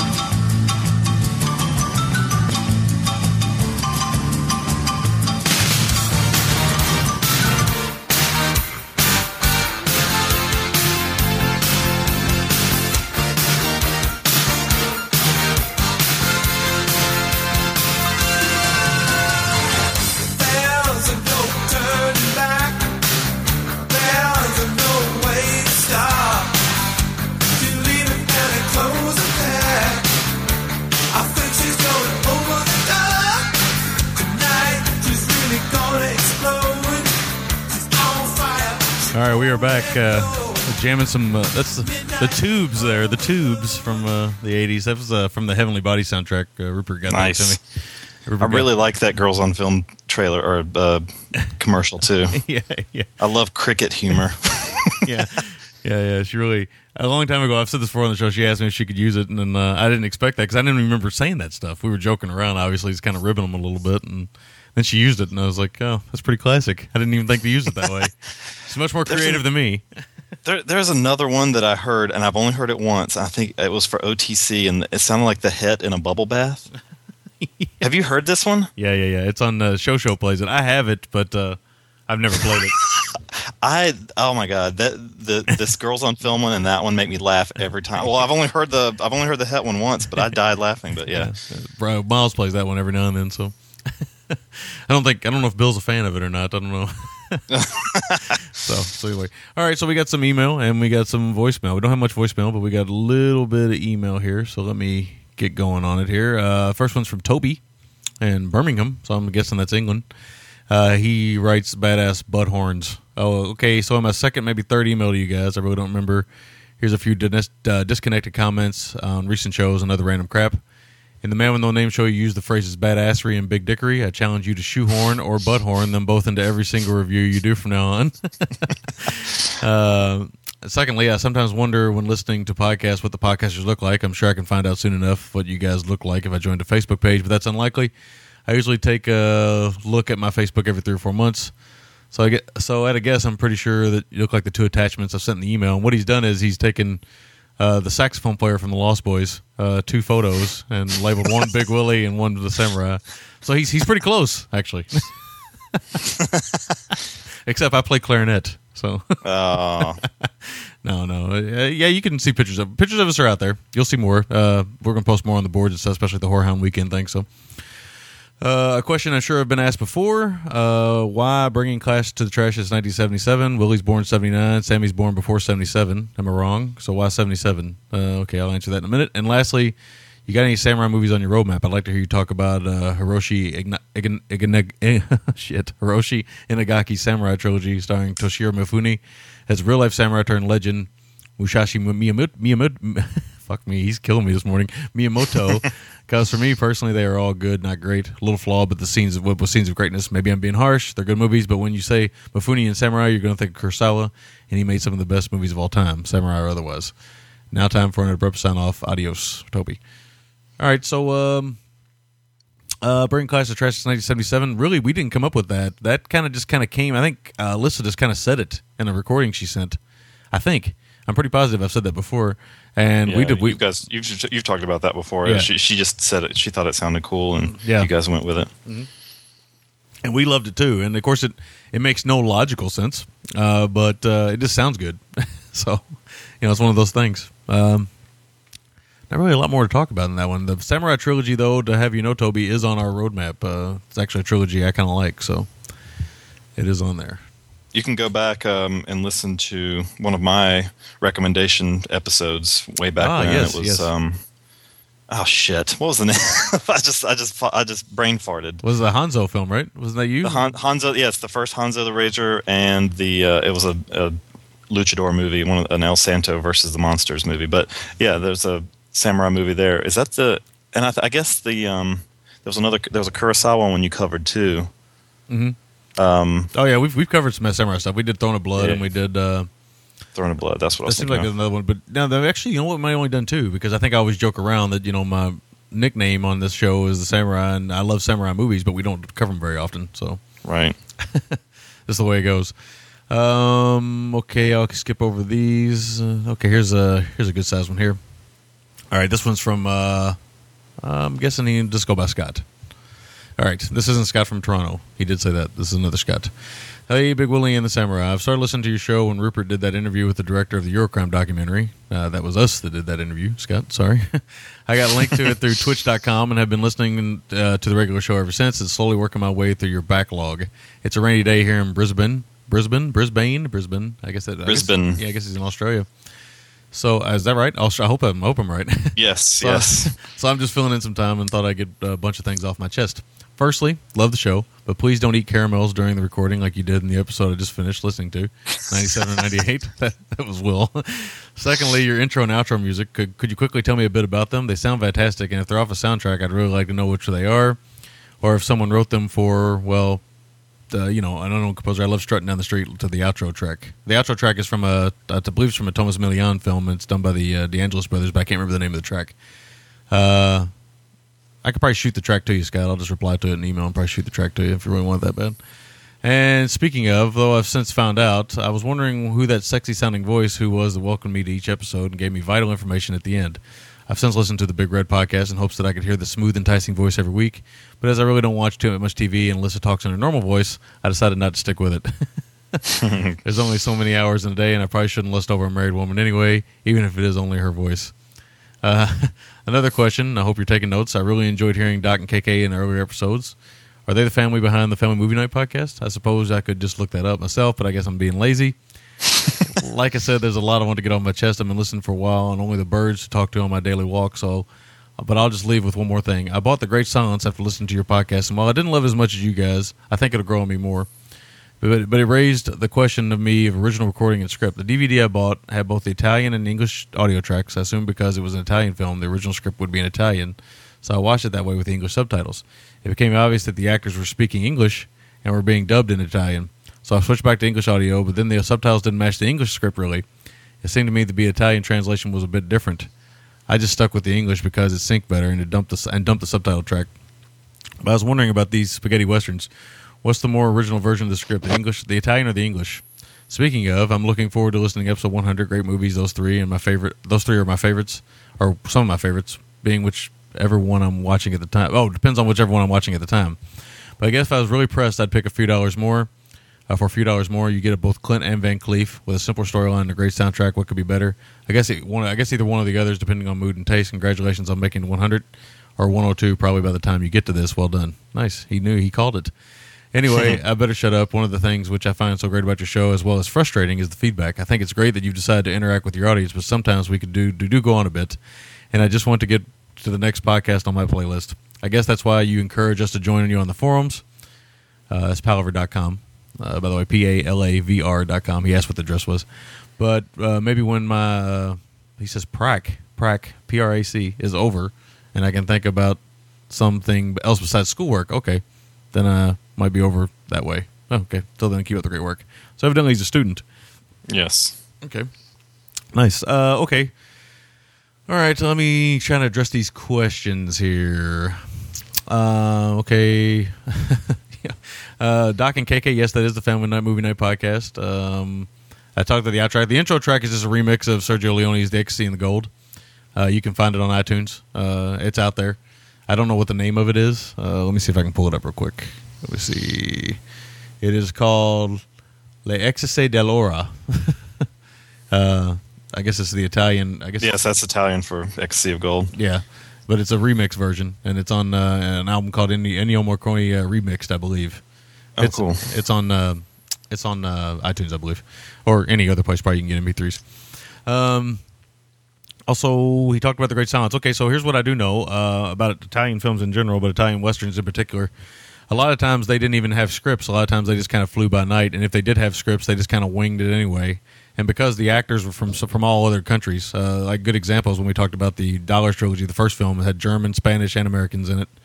Everybody just spoke in their own language, and they just went back and dubbed stuff later. What this did was, first of all, it was cheaper.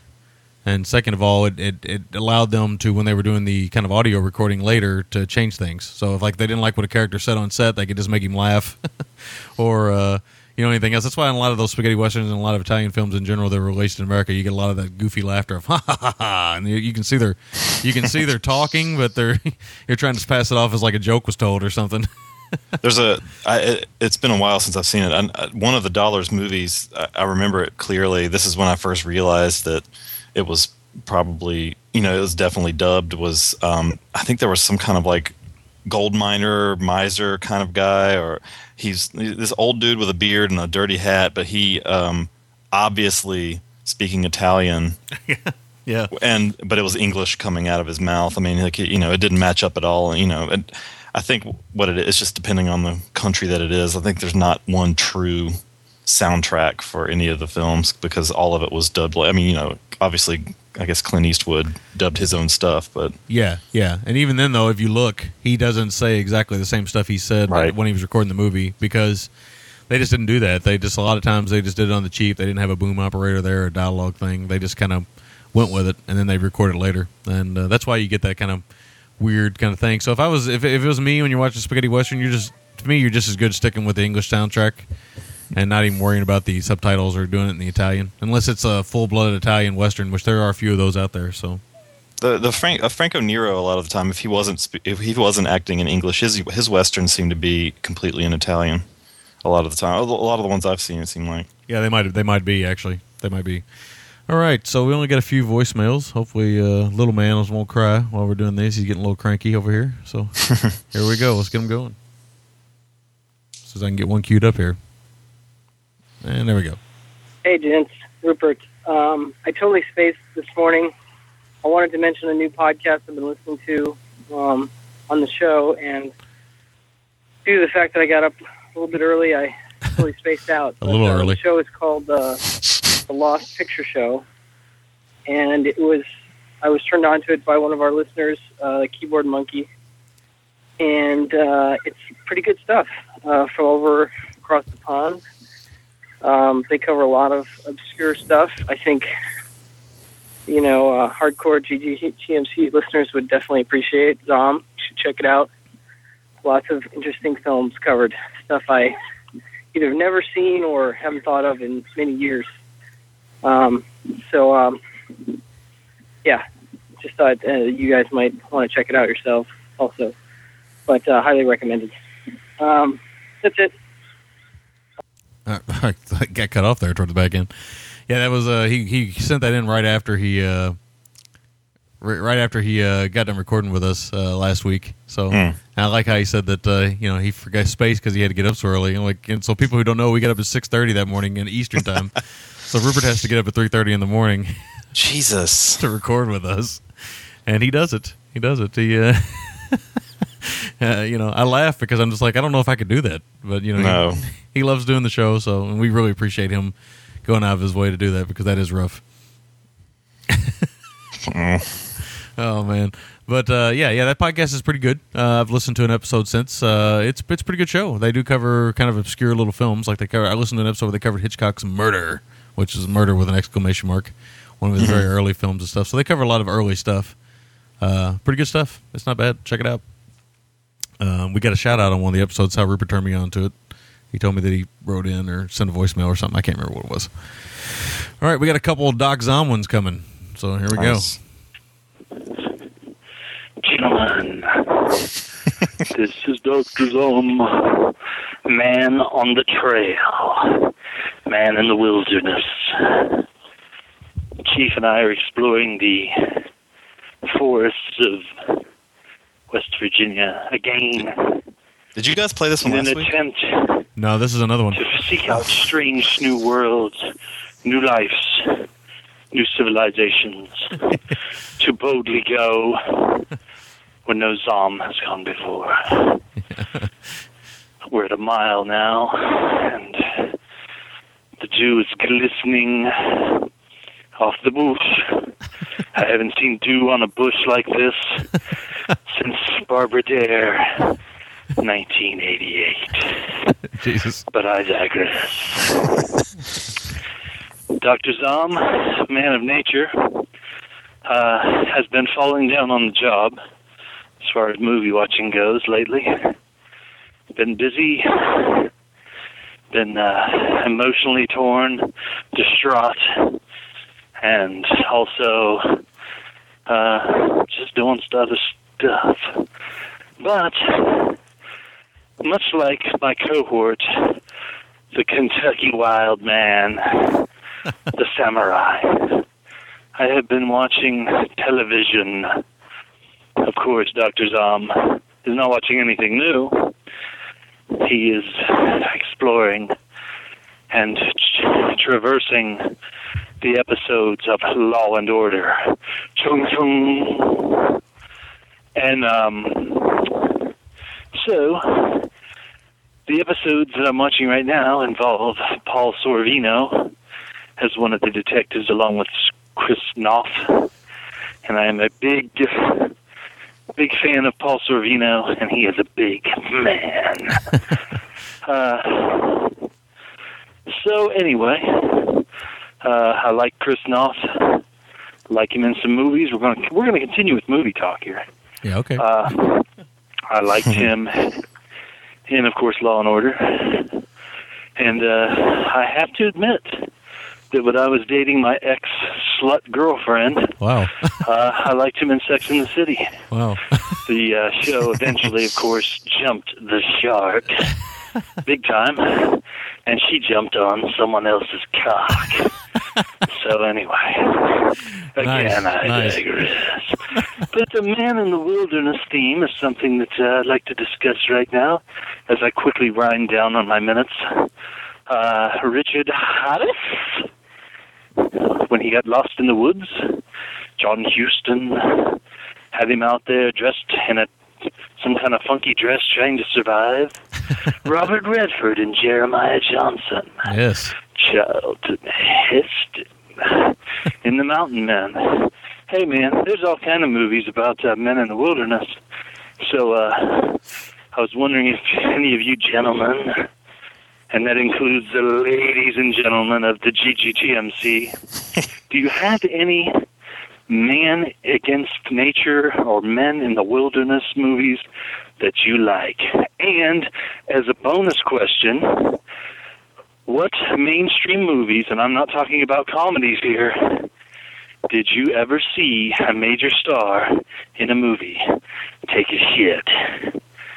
All right, this is Dr. Zom out here in nature. Jesus. I just heard a rooster crow up on the hill, and it's time to get off here and take a piss on a bush. Zom. First of all, those questions are tough. Wilderness movies. Well, I know I've seen one within a couple months, and it was also remade, but Long Weekend. And I think OTC might have even covered it. I know they've talked about it more than once, but yeah. This Australian movie, and where nature just kind of it's the way I saw it at first, it seemed like it was going to be a cheesy like horror movie, like birds attacking and stuff like that. But it's a lot more subtle than that, and it was pretty cool. Yeah, there's a bunch of them. I wish I could bring them off the top of my head. I can't, but a few of them I know we're going to cover on the show, so I kind of don't want to show my hand. So Zom's just going to have to wait it out. Because I do like that genre quite a bit, the man against nature genre. I do kind of like that. Not so much the animals attack type thing, but just kind of men in the jungle or men in the woods, and kind of getting back to their kind of basis needs of violence and things like that. You'll hear Zom. There's plenty coming. Trust me, buddy. Also, did he say a film with a major actor who takes a shit? Is that what he said? Yes. Do you know of any? Let's see. There's Kingpin. Oh yes. When Randy Quaid's sitting on the urinal, I laugh at that every time. I think it's mostly comedies that's going to happen in. Yeah. My favorite gross out moment from Kingpin. There's two. One with the bull scene where he's drinking the milk, and he's like, "Well, we don't have a cow, we have a bull." Yeah. He's like, "Took a milk the cow this morning." And he's drinking it out of the pail, and he's got the mustache. Yeah, pretty great. And then the other scene that really just appalls me is when Randy Quaid flosses for the first time, and there's big chunks of meat hitting the mirror. Oh, it just disgusts me. I love that movie. Let's see, Dumb and Dumber. Jeff Daniels takes a big messy diarrhea dump in a yeah. The Farrelly brothers are pretty good at the poop scenes. Friday. Oh yeah. There's that. There's that classic scene where he's standing there having to smell his dad's shit. And he's like, "I smelled your shit for 18 years. You can smell mine for 5 minutes." Yeah. I thought of that one because I went and saw a comedian recently, and there was a big poster of Johnny Witherspoon on the. Oh, nice. Is that his name? I think so. On the wall. I can't really think of any. It's one of those questions you asked me in the morning, and I can't. Of course, as soon as we stop recording, I'll think of like 5 of them, but I can't think of any off the top of my head, really. Or other than comedies, I have to agree. Yeah. That seems like the one thing that always, pooping is funny for people for some reason. It's funny when it's for me. I'm cracking up here talking about it. So. Well, it's really funny to watch other people suffer the diarrhea and the crazy bowel problems and stuff. But of course, if you're suffering them, it's not funny at all. No, it's like the total opposite of funny. It's like fucking miserable. Although if you've heard my call-in story to Show, yeah, exactly. That's a good one. That was suffering at the time and kind of funny now. Yeah. Oh yeah, they're all funny in retrospect. Yeah. But at the time they're not so funny. All right, Zom called back. Gentlemen, Dr. Zom, hate to call back twice, but one of the people that I wanted to mention as we walk through these wet-ass leaves from Law & Order Season 2 and Season 1 is Michael Moriarty, who I found to be an exceptional actor. Thought he was very good in Bang the Drum Slowly with a young De Niro. Also in The Hanoi Hilton, very good. The movie I saw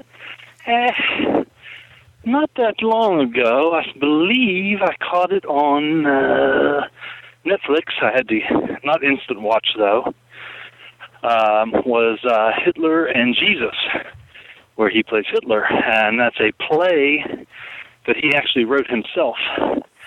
The one, of course, most people know, the one bad thing about Michael Moriarty is that he kind of got a little bit too much on the sauce, and I'm not talking about steroids. He likes to drinky winky, and he expatriated himself to Canada. So Big Willie might run into him sometime. But I just liked one thing I liked about him, other than the fact that I thought he was a very good actor, is that he kind of had an everyman look, a la Jimmy Stewart, or not that he looked like Jimmy Stewart, but just that style of guy, an everyman guy next door. You could see him maybe playing Atticus Finch or something like that. And he had that Midwestern, American Midwestern look and sound when he would say, I caught you, or you were caught red-handed with the weapon, sir.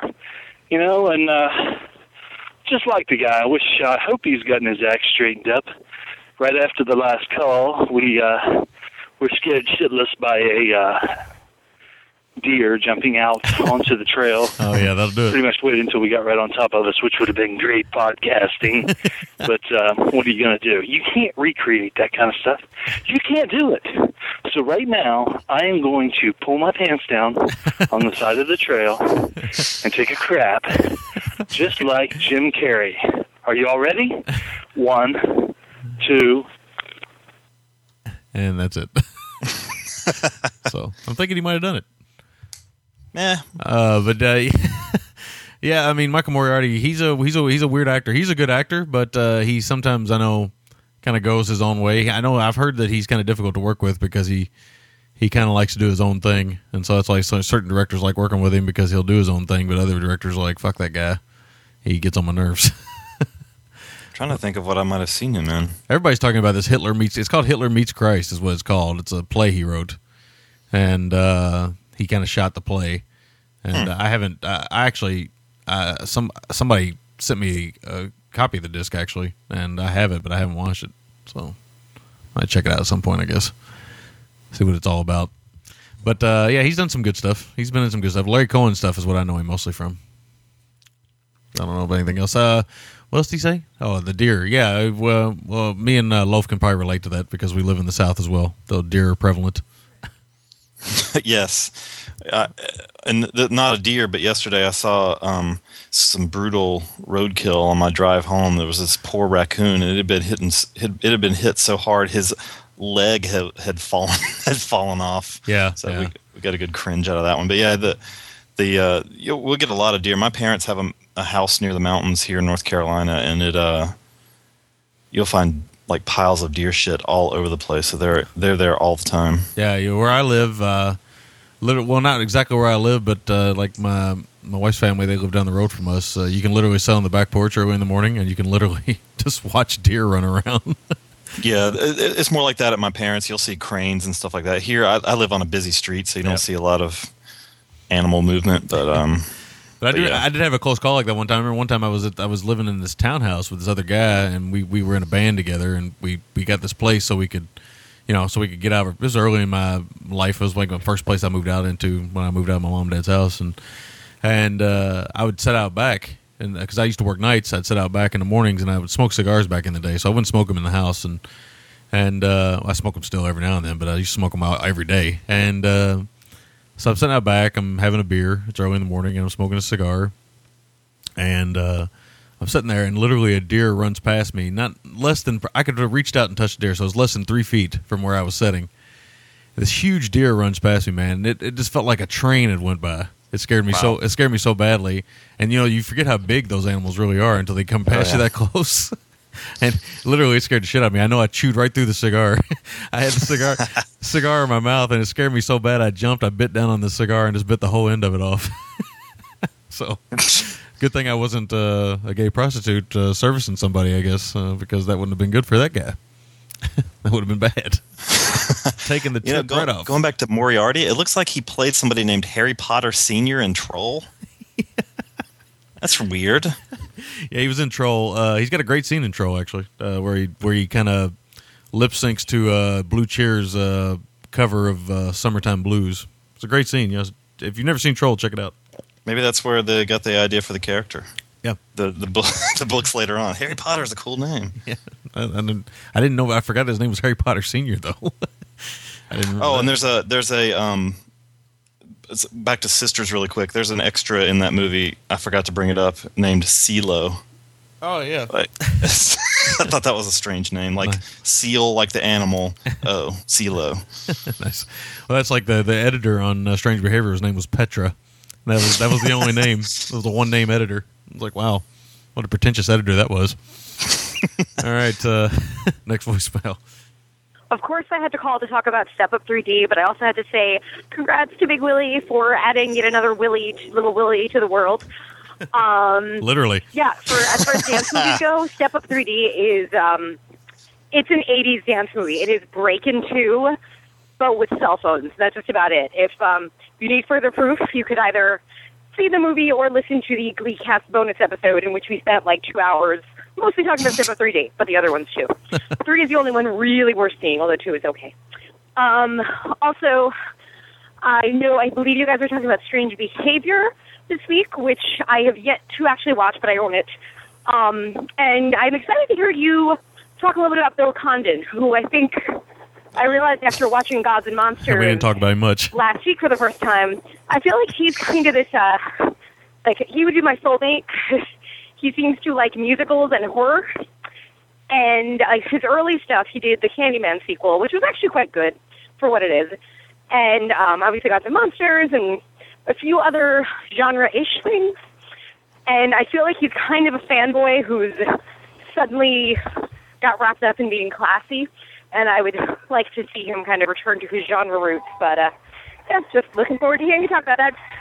Sorry about the car honking. Welcome to the Bronx. Bye, guys. All right. Welcome to the Bronx. We didn't talk a lot about Bill Condon. I'll say a few things about him. Yeah, he does seem like a fanboy, but he did get caught up in some serious stuff. I mean, he did Dreamgirls and Kinsey and stuff like that. But Chicago screenplay. Yeah, he did kind of start out in genre stuff. But I think I don't think that's a real rarity. I think obviously I've always read, because I've been reading magazines forever. I've always read that in movies that maybe the easiest way to get into the movie business is go genre and then move your way into other stuff, obviously.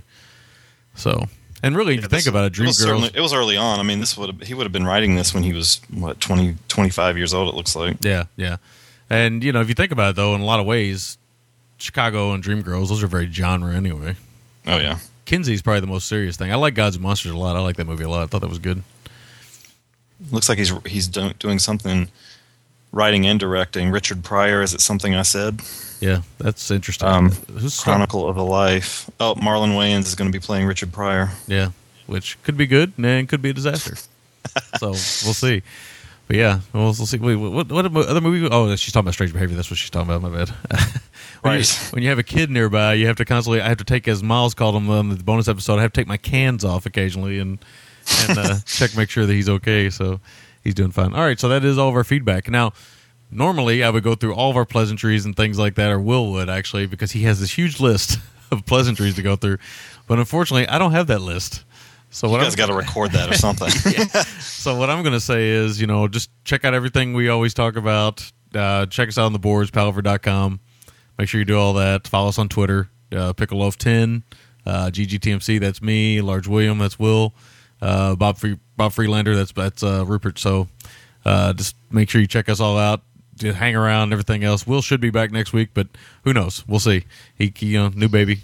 Again, I congratulate him. It's a lot of work, and I can't imagine having a 2-year-old and a newborn.